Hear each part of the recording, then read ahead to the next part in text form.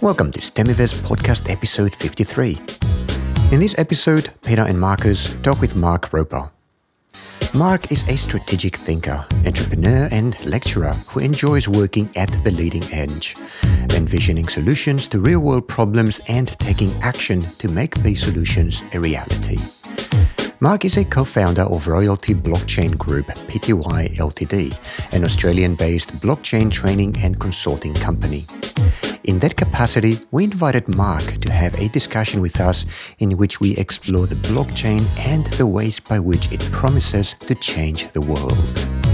This is Stemiverse podcast episode 53. Stemiverse is a podcast produced by Tech Explorations. Our mission is to help educators become awesome at teaching STEM, be it at home or in the classroom. Whether you are a professional or casual teacher teaching in a classroom or a parent or caretaker teaching at home, this podcast brings you the knowledge and experiences of practitioners, academics, entrepreneurs, and lifelong learners who are passionate about education and strive every day to help our children prepare for life in a world of radical change and, why not, abundance. Marcus, long time no see. What's happening? Like this September and August has been really hectic. How's your secret business going? It's going secretly well. Me too. Like, I've got a secret thing that I'm working on, but I can't say anything. I can't talk about it either. Yeah, so it's great. We were really entertaining. Yeah, and that kept us very busy. So it's been a long time since we've done one together. So this one is actually a special one, a special episode. Well, all of our episodes are special, but this one is not really about education, right? We are talking to Mark Roper.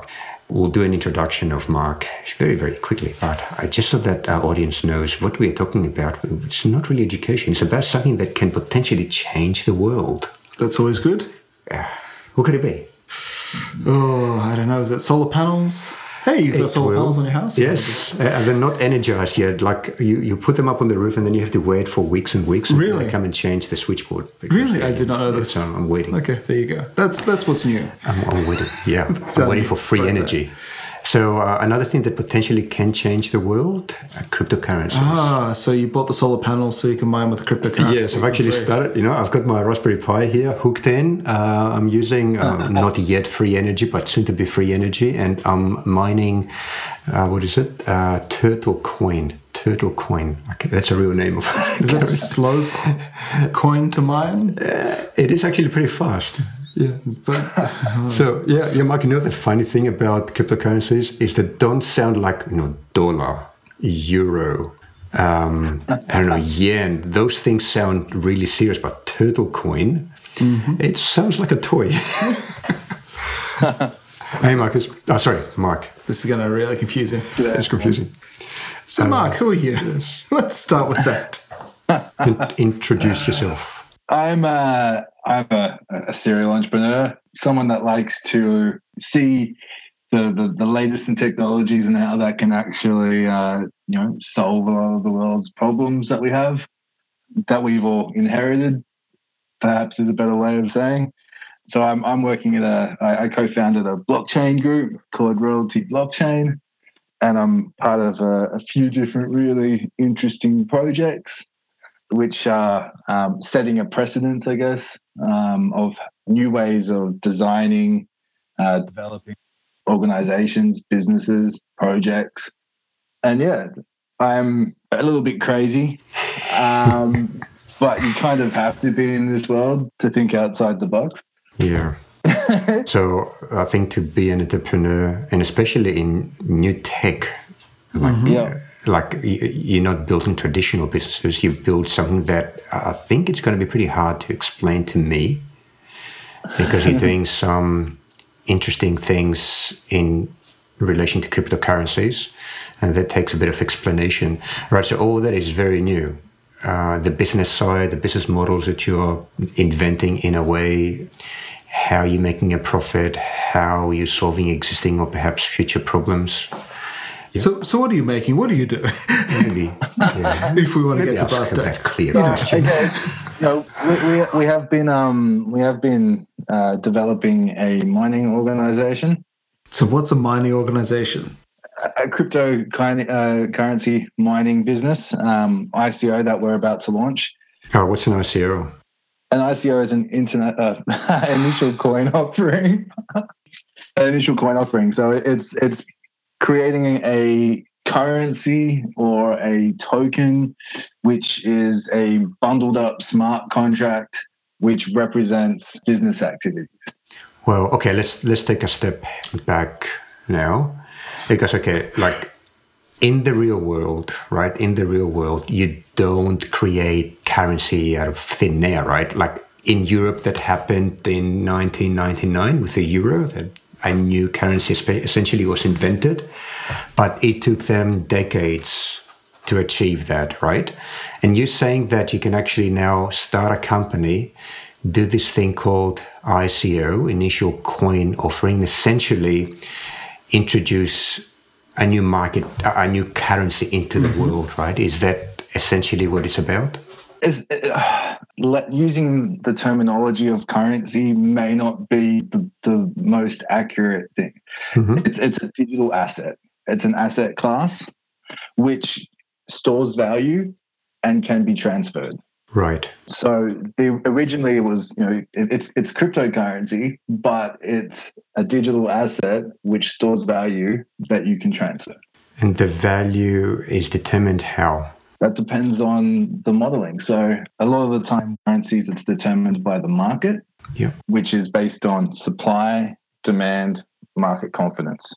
Market confidence is usually based on really good technology and a really trusted and good management team, where people actually know that the project's going somewhere and they're holding on their currency, so they're restricting supply because they're holding it onto it rather than selling it.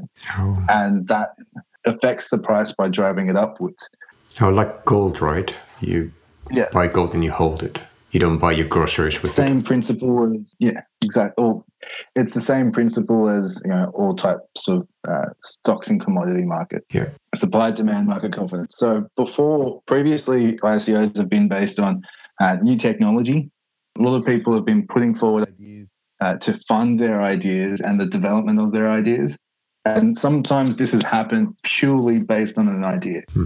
Now, last year and the year previous to that, people have raised nominal amounts based on an idea. It's crazy. It's absolutely crazy. What's a nominal amount? Yeah, give us some phenomenal measures. amounts. Like phenomenal. $30 million. Okay. Or based on an idea, millions of dollars is crazy. Usually when you were trying to get funding for a startup, there's quite a lengthy process. Unless it's someone that knows you and trusts you, like you don't just receive capital in that way. It takes a long time of testing something. But a lot of people have been able to kind of shoot into the market and kind of get these business projects floated really quickly. Now, there are good examples of this and very, very dodgy examples of this. The promise there, why they were so successful, is like speculation on the side of the consumer, thinking that this new digital currency will increase in value over time, just like the Bitcoin did, and they'll be millionaires without actually investing in real valuable assets. It's about usability. So the more usable something is, the more value it gives to a practical sense, the more it's going to be valued because it's going to be used. If something doesn't have any value, if it doesn't give you anything, then people trade based on hype, which is an area I stay well clear of. The projects I'm working on are based on substance, and the value is quantifiable. So traditionally, this has been a speculative industry, but now it's moving towards an area where you can quantify the value, and therefore it's not based on air. So tell us about the value, like how are things changing now, where the value is actually better defined and it's not vaporware in a way in the technology itself? Well, say with mining. Now, we're not the first people to do a mining ICO. We're not inventing the wheel with that. What our innovations are a little bit different. But people would invest money to buy tokens, and that money spent on equipment. And that equipment has a yield. It has an output. It's real. It functions, it operates, it has a purpose, and it fulfills that purpose. So it's computers or computational hardware? Yeah. That they invest in? So different mining hardware, which is all sorts of, depending on what area they're focusing on, will be different GPU systems or ASIC machines. Yeah. And so with the whole Bitcoin mining, the aim is to have, the lower cost energy, because these machines do tend to chew up a fair bit of energy. And the aim is to reduce your expenses as much as possible in order to have the highest ROI that you can. I wanted to dig into some of the fundamentals of this whole, I suppose, movement away from fiat currencies and into digital currencies that, they don't have a particular or specific government authority that vouches for them, that supports the value. Why do we need digital currencies or cryptocurrencies in particular? Can't we just do what we want to do with dollars and euros? There are some fundamental issues with how our economy is designed. I think it's perfect, actually. Our economy is fine. Or Mark, tell us, what's the problem with our economy? Well, one, as an entrepreneur, access to capital is restrictive and difficult. But from the other perspective, the big difference between fiat currency and cryptocurrency is there is no total supply when it comes to US dollars. And the US reserves can continually print money out of nothing. Yeah. And what's the problem with that? Because it works out quite well for the US, I guess. It's with that quantitative easing. It kind of it keeps them alive instead of being swallowed by $19 trillion worth of debt. And that's the issue with our economy, is that it is purely based on debt rather than value. And the US economy is, I don't know the exact figure, but it's something phenomenal, like $19 or $20 trillion owed to China, which is ludicrous. It's insane. And so they're having to keep pumping out and printing dollars in order to stop themselves from being swallowed by their own bad decisions. Mark, I don't know if that's why they print the money. What do you think? Why do you think money is printed? Not to be paying the debt. They would just totally nuke their inflation rate if they were to do it at the debt levels. They do it at a controlled level. Right now they owe $21.48 trillion, right? And we know that they print money. The European Union did that as well with the euro during the last crash. So it is those fiat currencies don't really have a limit of ceiling on how much circulates, and that can cause debt issues. That's what you're saying, Mark, right? Yeah. So it continues the cycle, really. More debt's being created and more money is going into circulation. However, I guess the debt kind of balances out the inflation a bit. So that's one issue that the cryptocurrencies are designed to deal with. They've got a fixed number of coins that can circulate. That's how the Bitcoin is designed. And I was looking at other coins like Litecoin, and all those do have built in a ceiling. Are there any other problems with the way that the free market economy and the way that the financial system works and has been working essentially for 100 years now that indicates that we need to switch to a new system? One of the big reasons why people are going towards blockchain is because it does globalize activities. It's easier to move across borders. Lower costs, faster transfers. Lower costs. Yeah, exactly. Well, and disintermediation. So it's one of the reasons why the banks love blockchain technologies, because they're reducing their costs for when it comes to international transactions, but they're still charging those fees. So they're making great profit from that. However, the flip side of it is that these currencies, the more they become, the less people need to use their services. And now there's cryptocurrency wallets which are attached to Visa cards, where you can use your cryptocurrency literally everywhere, which is an asset, digital asset, so that when you're actually buying things, you're using something that has an asset value, and you're exchanging it in real time to get goods and services. Yeah. When you accumulate an asset, though, you're taxed on capital gains. So it's a different model compared to your tradition, like earning a fiat income, where you're accumulating assets the same as real estate, and then that becomes taxable based on capital gains of that asset. Right. So taxation comes in there as well. It changes the technicalities of things a bit. But the real reason why I think this is changing the world is because it creates access to resources. When new and innovative projects come up, it creates an ability where people can get access to more funds, assets, resources to fuel good ideas, which is pretty awesome.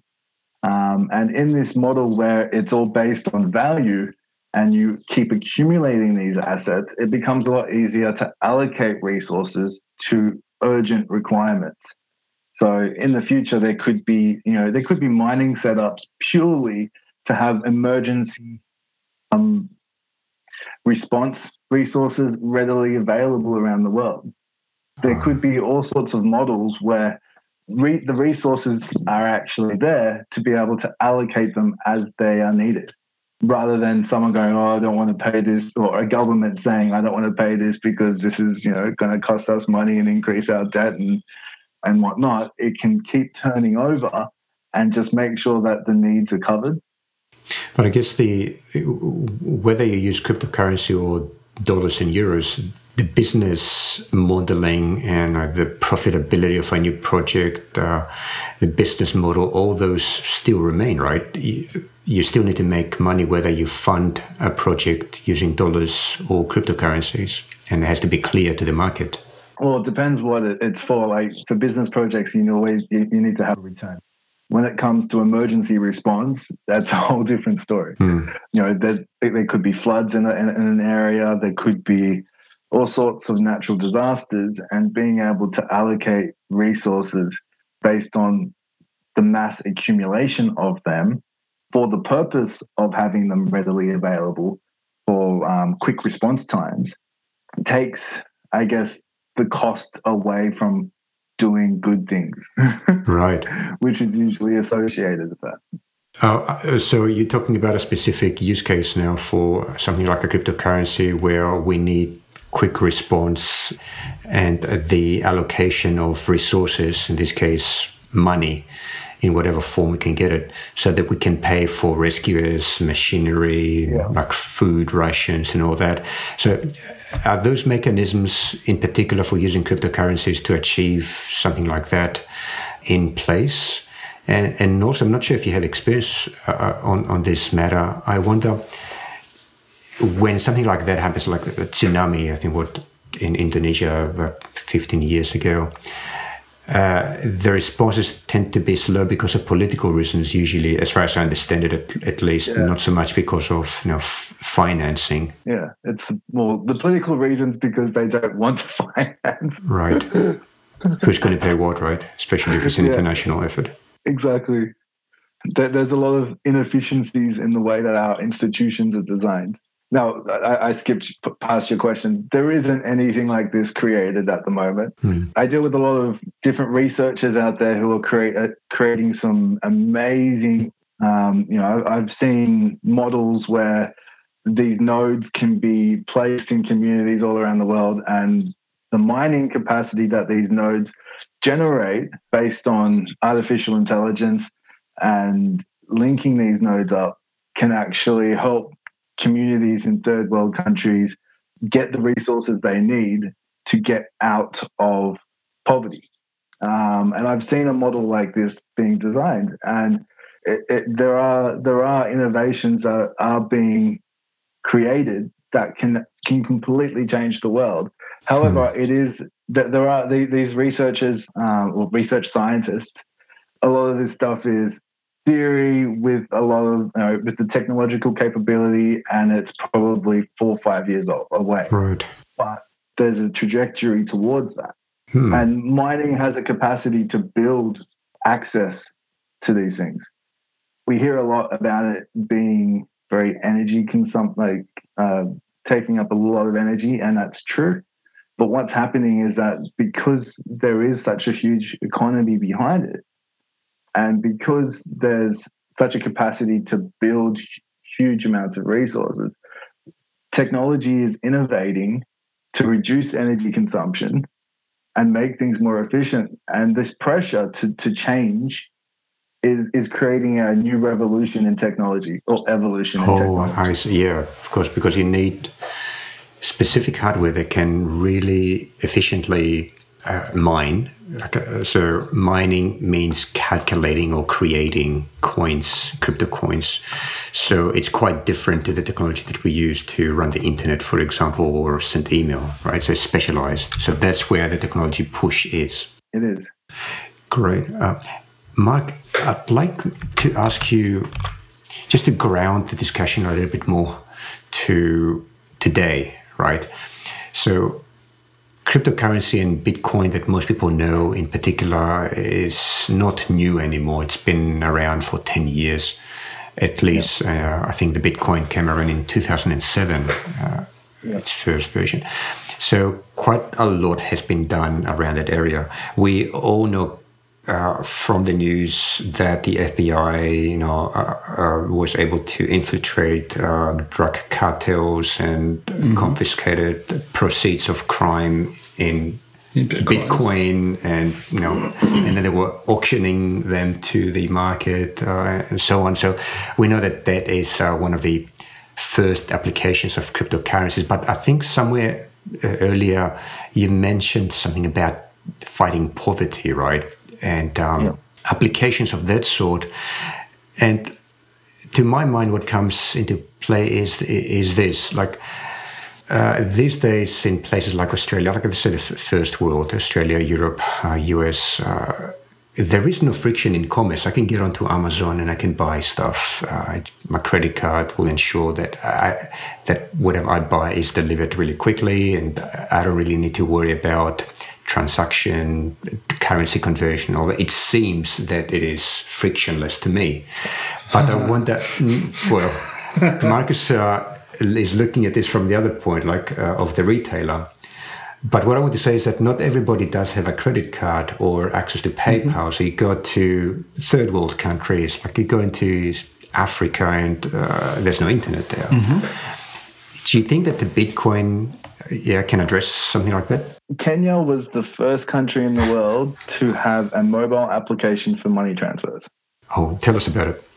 I've got the name. My partner's from Kenya. She's been telling me that for ages. But there's an app where she's sending her family money back, and it's instantaneous and there's no fees.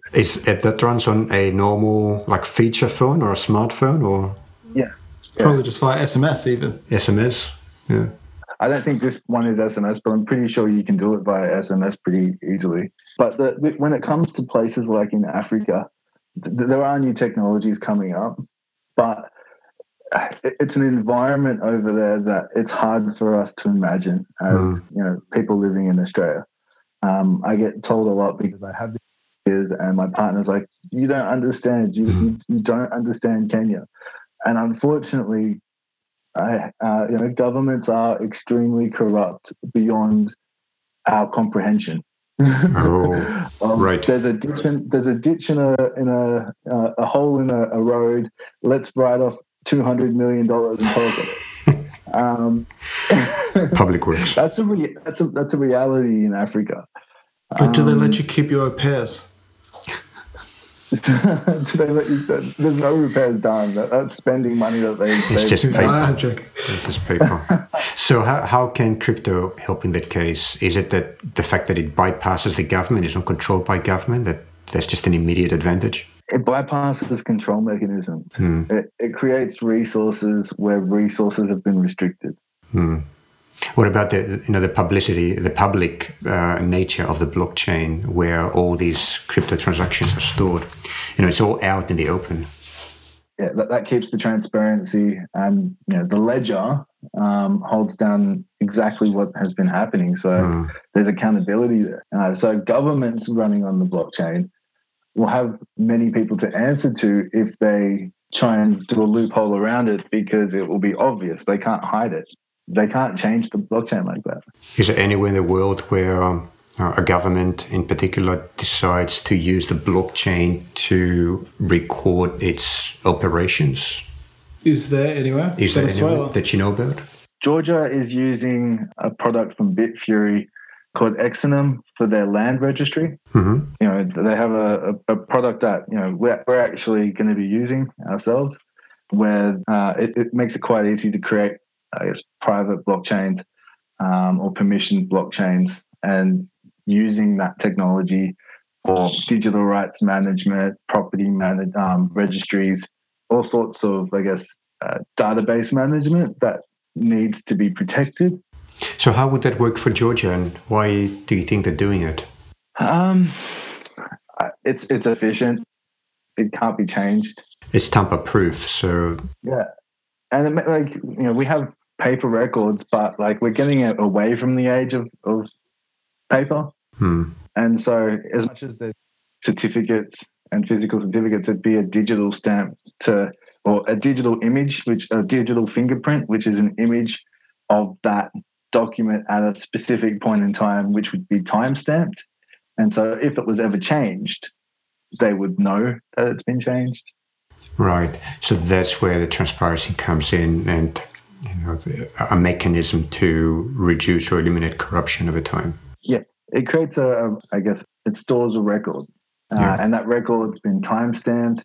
It's there in plain sight. And so anything that's changed from it, it's just automatic red flag. And then by separating things onto a blockchain and a system that's run by many computers, especially blockchains, private blockchains that are managed by miners, someone to hack it becomes very hard, because they might get access to a packet of information, but that packet of information is useless unless it's linked up with all the rest of the blocks. And so that's why they call it like a 51% attack, because they need to be able to get 51% of something to be able to change something. Because if you have 49%, then the rest of the blockchain will go, hey, that's not right, and it would just delete it. Because there's like a majority. When a transaction is entered into the blockchain, it has to be approved, I guess, by the majority. Well, they need to have consensus. Right? Consensus is the word. Consensus is the word. So that's how you check the validity of a transaction. Yep. Yeah. So there's applications in government. I wonder, now, if we look at, say, 10 years into the future, where do you see applications of the blockchain that can potentially change our lives in the way that TCP/IP did? Smart contracts. Oh, okay. Smart contracts Take it away. Are just an efficient way of managing things. You have a structure, and you can define that structure using smart contracts. And when things happen, then it will activate a sequence or whatever's supposed to happen. From a micro perspective, as a freelancer, if you're getting your job done, you're going to get paid. But when it comes to automating systems, when there's a notification comes up that activates a smart contract that goes to a contractor to fix something or whatever it may be, there's an efficient way of managing the requirements of the organization. And so there's a way of creating, I guess, autonomy with how an organization's managed, which takes away a lot of the hierarchy that we have. Hang on. Are you saying that lawyers are no longer going to be required? Technically, lawyers aren't required. But we still pay them a lot of money. Why? I know, because they use fear to make us money, because we're too scared not to. Well, I guess, today, we'll go to a lawyer if we want to buy a house, because there are contracts involved and large sums of money. And I can't just exchange contracts with the seller of a house because I don't trust them, I guess, to honor the signature. And I believe that the lawyer, as an intermediary, will provide that validity. So what are you saying is that smart contracts will no longer require lawyers or legal systems? In that situation, lawyers can be completely replaced. Oh. In that situation. So what are they like? So how does a smart contract do the tests that a lawyer would do? So I'd imagine, or a test that a third party would do to make sure somebody's actually honouring the contract. Right.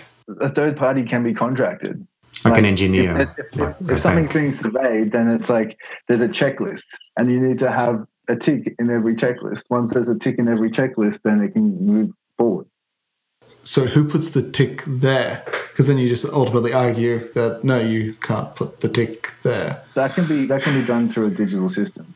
Maybe can we work in an example? Let's say, I mean, a house is probably a bit complicated because it's big, but let's say a car. Actually, I want to buy a second house car. is actually great because people know. I was thinking about the concept of, say, defects. Yeah. So you go build a house, you have a builder that's on the blockchain, and you don't hand over the last bit of money until all the defects are fixed. How would that work with a smart contract? So between a buyer of a new house and the builder of the house. Say a builder versus Sure. Well, there'd be a list of tasks that they would have had to have done, and I guess at some stage there's someone to go, yes, this job has been done to satisfactory, and then the funds would be released into their account. So, like, who's the one that says that, yes, it's been done to satisfactory? And who's the one that's defining satisfactory? There'd be an independent person that would do that, I guess. So how's that different to just using PayPal today? PayPal. Can you use PayPal for contractors like that? Okay, maybe not a contractor, but I'm thinking just a simple merchant and, a purchaser arrangement where PayPal is essentially like an arbiter. As yes, okay, the person has sent the goods and there's a signature for the delivery versus the guy that says, I've been home all day and I never received the goods. I don't go off on a tangent, but it's also a simple example that, as soon as you're involving a third party, you're really just going back to traditional systems.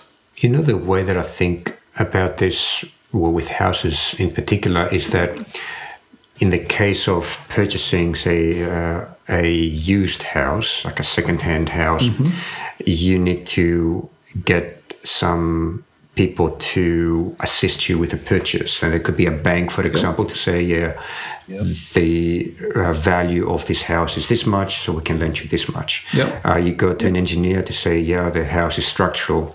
You go to the pest controller to say, there's no pests. There's no lawyer yet, but eventually the lawyer will take the information from all these people and put them into a document. And I guess that is what brings all of those together. And that's when you can say, okay, now I can pay the money. Right? So I guess, right, Mark, you can correct me, that's where the smart contract comes in, because the smart contract will rotate through all these people. They will tick the boxes. And then the smart contract itself will do what the lawyer normally would do, to say everybody who is an expert said yes, you can now release the money on PayPal or whatever, use Bitcoin. And that is the public record. It identifies all those professionals who have been remunerated, attracted fees. So there's self-regulation. That's how I understand it. So from what I'm understanding, you're getting these specialists to tag facts in a blockchain that can be referred to in the past. So system, and then that digital system would anchor its data into the blockchain. Right. Yeah. So there'd be a platform, an interface that you're interacting with. That interface would have the process, and then that information would be stored on the back end, blockchain back end. Right. So what about enforcement? Sorry, before we go down that route, when it comes to data, is like a hash of the data, or is it like the data, actually, literally the data being inserted into the blockchain or into the ledger? Yeah, I'm just thinking that that you then end up in like data size issues if you are actually just inserting the data directly. Yeah, it'd be a hash, I guess, but yeah. Those details will be worked out later. Don't worry about the how. Don't worry about the implementation. It's like the tyranny of how. We're talking about the ideas, and then we'll get the specialists to build. I guess to take this one step further, like I get my brand new house, and then I discover that one of the pipes is blocked or broken. Mm-hmm. Real story. Yeah. What's my recourse if there's no lawyer there? If the engineer has checked all the piping, and said, everything. If whoever, well, I guess it's a plumber. If the plumber or whoever's been checking it has ticked it off saying I've checked it, and it turns out that that's not right, then there's a breach there, isn't there? So then insurance comes in. Well, in real life, that's what happens, really. Yeah. If there's a defect in the house or damage, you don't go to a lawyer, you go to the insurance company. And I guess that can also be attended by the blockchain. There's a whole lot of things that happen, like an inspection and then a rectification and then another inspection. And again, that can be on the public blockchain and remains public property. If the insurer is giving you insurance based on the fact that all these checks have been made, and then it's been found that something hasn't actually been done thoroughly, and there's been a breach, then the insurer is going to be the one that arms up with lawyers to rectify the situation. So to wrap this particular example up, I guess one big change is going to be that lawyers will have to redefine the kind of work that they do in a way that, say, real estate agents or actually even better, travel agents had to redefine their work after the internet made it possible for people to book their own tickets. And well, lawyers will have to be smart now. They will have to be programmers. They will have to program smart contracts. They'll need to be things. Right. So, yeah, I think that would be a welcome change, in my opinion. I think the big area for lawyers is digital rights management for when it comes to IP.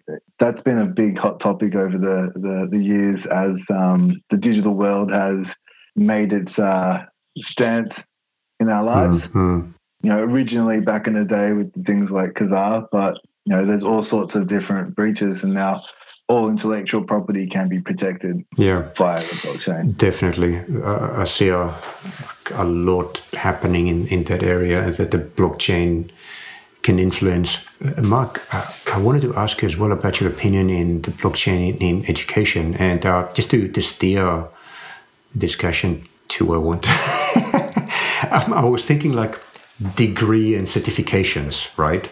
Yeah. Degree awarding and certifications. And I imagine those things would fit quite well on the blockchain. Like you want to get a job, you're a doctor, right? You want to get a job, show me your certificate that you actually have graduated as a doctor. But that exactly could be on the blockchain, right? 100%. I'm pretty sure there's innovations in this part that's being done.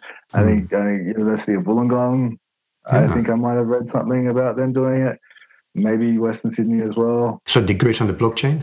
Yeah, so it makes a lot of sense. Like we can all get masters or PhDs overnight. Takes a bit longer. And how long does it take to get the certificate sent? I guess. To earn it or to just send it? No, just to fake it. Like people. Oh, right, yeah, $50. People can fake these things like overnight, and even with resumes, the data that people have on your resumes when you're going through it. There's someone that could be very experienced at marketing but not getting jobs, so they decide to fake it. Fake it, yeah. That can be automatically checked instead of having to call up a university to verify it. There could just be a registry. Yeah, I can really see that happening very soon, actually. I don't see many obstacles to doing something like that. Yeah. I'm pretty sure that's going to come out in the next couple of years. Well, let's daydream a little bit more. What else do you see being affected forever by the blockchain? Like medical records. Okay, You're talking about My Health records. Cover it, tell us. Yeah, well, like My Health has been a big thing. They've been trying to get everyone to opt into it, but there's a lot of concerns about the privacy of your very sensitive information. Privacy is important. I'll take that one step further. Like, I'm not saying that this is happening in Australia, but you know how many countries getting family benefits is tied to immunization records. Like your kids have to be immunized before you can get a benefit from the government. And that, of course, is an incentive for people that don't want to be immunized to fake immunizations. But that won't be possible if records are on the blockchain. They are. The government actually has the records today. They do, but they are traditionally stored in a database, right? So if you're a good enough hacker, you can get access. I'm saying this because I'm watching. This is from TV, but you know, I can see it happening. I'm watching this series called Mr. Robot. Right, highly recommended, Mr. Robot. So there's this hacker in the hospital who takes drugs. He got in the hospital because somebody pushed him off a cliff, but it's a different story. So he ends up in the hospital. His psychologist comes in and says, "You look like you're addicted." Like, I'm not addicted to heroin. So prove it. You need to you need to test yourself once a month to show me that you're clean. And he thinks, sure, no problem, I can do that. I choose this particular hospital because the head of IT is a total and doesn't know what he's doing, and he's using Windows 95, and I could totally hack into the database and just change my records from negative to positive, from positive to negative for opioids.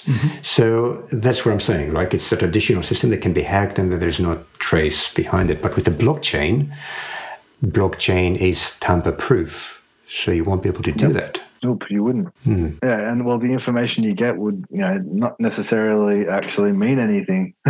Yeah, because of the anonymity issue as well, right? Well, it could be all scrambled depending on what they've hacked and what they get access to. Yeah, and encrypted.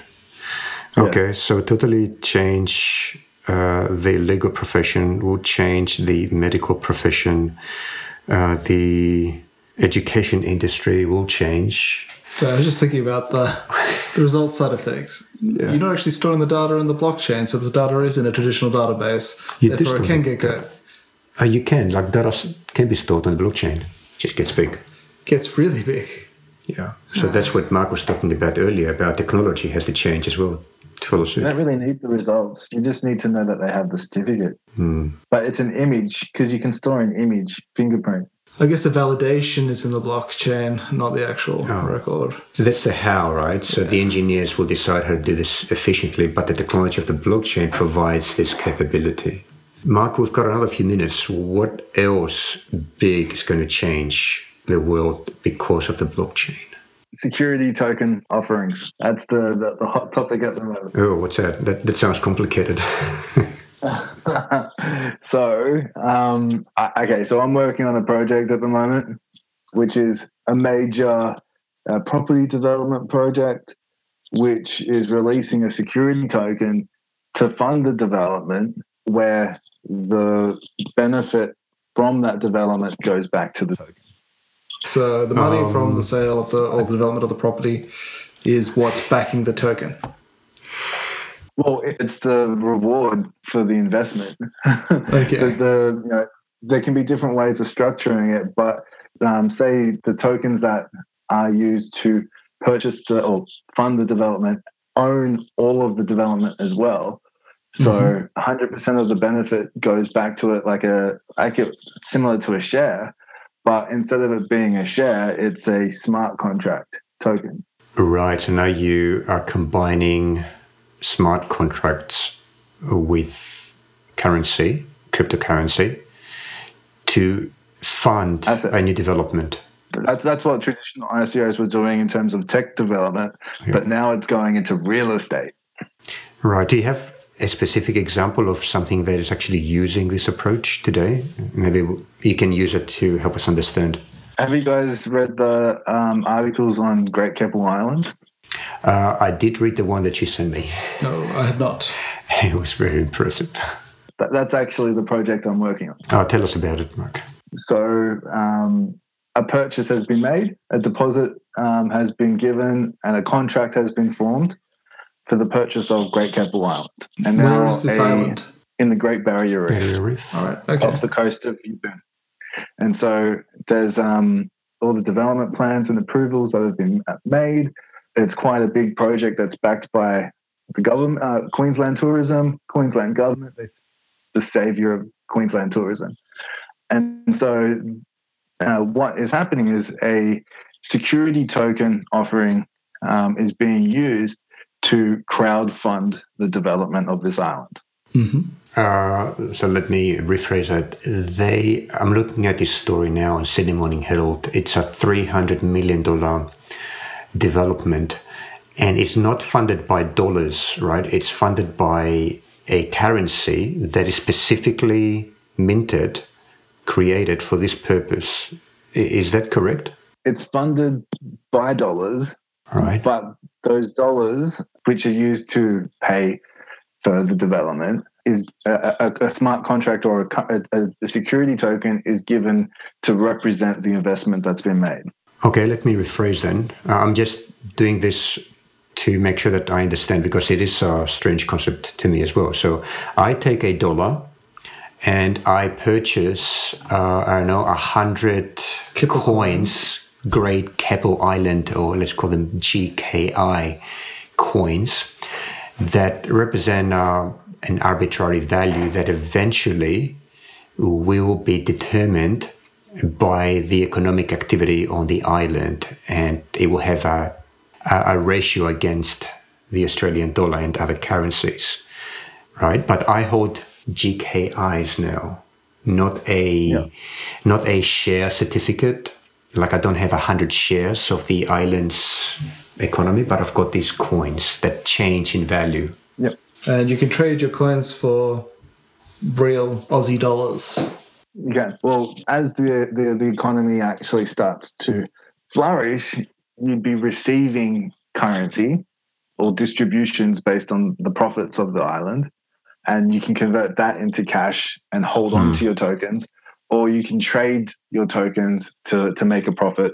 It depends on, I guess, what you want. There's people that like to buy and invest into these things to trade for quick gains, and there's people that like to hold on to them because they see the value over many years.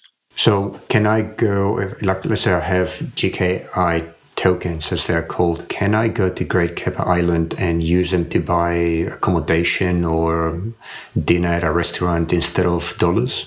So the GKI tokens is something that you'd be holding on to. There'll be a utility token which you'll be able to use on the island. Oh, right. But it has a particular exchange value with the actual tokens or with other currencies? Yes. So the security tokens are something that you want to hold on to and allow it to build value. Because you receive distributions, because over time as the project completes or as it gets underway and completes, market confidence is built. When market confidence is built, demand rises, and so does the value. And you can trade on that value, or you can hold on it based on knowing that you're going to be receiving a return. Right. I think it's like there is a one-to-one analogy with what is happening in the stock market, where if you want to do a development, you buy shares. It's just that, as I understand it, using crypto and smart contracts significantly lowers the costs or the cost of an investment like that. Like it's a large investment, it's got large costs. Like you don't need that many lawyers. Just that alone will drop the cost significantly. So it's not really totally new concept. It's just a better way to do something that we already do a lot. Exactly. Yeah. It's not like just creating the wheel and inventing it. It's seeing a wheel that's being a bit clunky and working out how to streamline it. Awesome.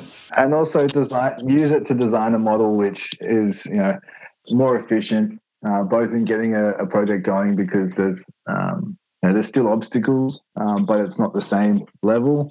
But the reward of or the benefit of owning it is to a typical shareholding. That's great. Well, I think we did go through quite a few examples of how our society is going to change significantly over the next 10 years using this new tech. And I think that brings us into rapid fire question time. Mm-hmm. And we're going to ask you a few questions, Mark, that require very relatively quick answers. practical things that I'm very curious about. We ask the questions quickly. You can spend as long as you want answering them. Keep it short. Yeah. So what cryptocurrencies do you own? Ethereum is probably, the one that I thought was a lot more promising, and then it kind of like collapsed and lost a little bit out of, too much. Keep the faith. So outside of GKIs, which cryptocurrencies would you recommend? I'm not a trader. I think if you want to buy and sell cryptocurrencies, you need to do your research. You need to keep your head on it, and you need to watch the market, because a lot of people come in on the hype, they buy it at a really high price, and then it drops. I bought, at 400, it went down to 200, but at the beginning of the year, it was 1,300. So yeah, of course, it's very speculative. So don't trade. Basically, one of the things we ask is any takeaways, like recommendations, like any asset. Yeah, I would say. Or like any asset, it involves risk. And we're not recommending that people go and trade cryptocurrencies. You can mine them, which is good fun. I recommend it, but don't just buy for investment purposes. If you want to trade, you can make good money, but you need to really do your study, to know what you're getting into, and not buy into hype. No problem. Since we are an education podcast, what I'd like to know about Mark is, it is all new, right? It's all new even to me, and I'm a geek. Do you have any book recommendations that can help me understand cryptocurrencies, the blockchain, and actually what I'm very interested to learn about are smart contracts and how to program smart contracts? Any recommendations? I'll need to get back to you on that one. No problem. Just get back to us and we'll put it in the show notes. So Ethereum has information on its website on how to build applications on the platform. So your book. There's got to be a book out there that, is a dummy's guide to cryptocurrency, something like that. There are books out there. I haven't read any of them, to be honest. Okay, another one, Mark. Another quick question. I don't know how quick, but what I want to know is, let's say that you're a teacher, right? And the kids that you're teaching today will have to live in this world of cryptocurrencies, blockchains, and all that. By the time they're ready to get a job, in my opinion, how do you recommend that the teacher prepares to at least introduce this concept to the students? That's really interesting. I think you could have something that represents a token, like a chip of some sort, and you can explain, I guess, different forces in the real world by, having a total supply and then having it spread and reenacting maybe different scenarios that can happen in the real world. I'm thinking of something physical that represents the digital. Yeah. Something where people can see is the easiest way of doing that. I think that's actually a good analogy. It's got to be a physical thing because kids understand physical, like it could be Lego bricks, right? And you could simulate the fixed supply of the currency. Was it Mark Nolan? Am I confusing teachers who runs the cryptocurrency? No, that's Kieran Nolan. Kieran Nolan. Yeah, too many Nolans ago in a podcast. Yes, he's taken it a bit further because he's got older kids, right? Yeah, and he's got them voting on the blockchain. Yeah, they've got their own currency. Yeah, but I think Mark was thinking about much younger kids. Well, yeah, it all starts with the basics. Yeah. It all starts even everyone having a token and being able to place their tokens with different things that they want to support. Maybe something in the classroom, in that burger shop where when you buy a burger, they give you a bottle cap and you put it in a jar that represents a different charity. You could have a scenario where these tokens represent a donation to something, right? And so it could be just I don't know how exactly it could be done, but there could be where do you want to give your energy? Yeah. What about the blockchain? Where do you want to place it behind? Like the ledger, can we use some kind of notepad to record class activities in order to simulate the blockchain and how it's always available in public, and every transaction gets validated through it? Is it something that you think we can do with just pen and paper? You've got me thinking. I'm gonna be thinking about this. Think about it, and we can do a supplemental recording once you have an answer. Because I think, just using those traditional tools, pen, paper, and all that, it's a good tool for the classroom. You can have like an image that's broken up into pieces, where like when it's all together, it's a unified blockchain. But when you only have a piece, you don't really know what's on it. It doesn't mean anything unless it comes together. Yeah.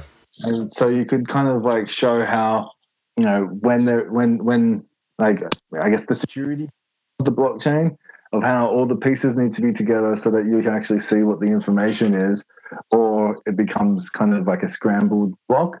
Mm-hmm. I guess the way I relate it and talk about it most is by explaining, I guess it's a bit of a iffy topic, but BitTorrents, and explaining like when you're downloading a file, you're downloading these packets of information from thousands of people. Yeah. But those packets of information mean absolutely nothing unless they all come together perfectly. Yeah. So that's integrity. That's a good idea. Well, thank you so much for your time today, Mark. If our listeners want to get in contact with you, what is the best way for them to do so? Or send you Bitcoin. Send you Bitcoin. My wallet is 334 something. We'll put it in the show notes. LinkedIn is probably best. My profile username at Talent is Mark Roper. I'm trying to open it up to see if I have a dash in between. But yeah, LinkedIn, I'm going to be contactable. What's your medium of choice for communications? Is it LinkedIn? LinkedIn. Awesome. Are you there? Oh, he's gone. Okay. Well, thanks guys for listening to the Bitcoin show. I think the big government is shutting us down because we just lost Mark. Anyway, it was great talking to you, Marcus.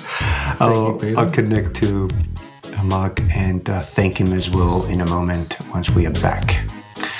So, until next time, see you then. Cheers, thanks, mate. Bye. That was funny. That's all for this episode. The notes for this episode that include links to many of the resources mentioned and information on how to get in touch with Mark are available on our website, techexplorations.com/p/Stemiverse. Each episode comes with its own page on the Tech Explorations website and a goldmine of information in the notes. This Stemiverse podcast episode was produced by Tech Explorations. Do you have any questions or suggestions? Would you like to nominate a friend or colleague to be our guest? Please email us at pa@texplore.com. Subscribe to us on iTunes by searching for the name of our podcast, Stemiverse. That's Stemiverse. Thanks for listening, and we'll see you again next time.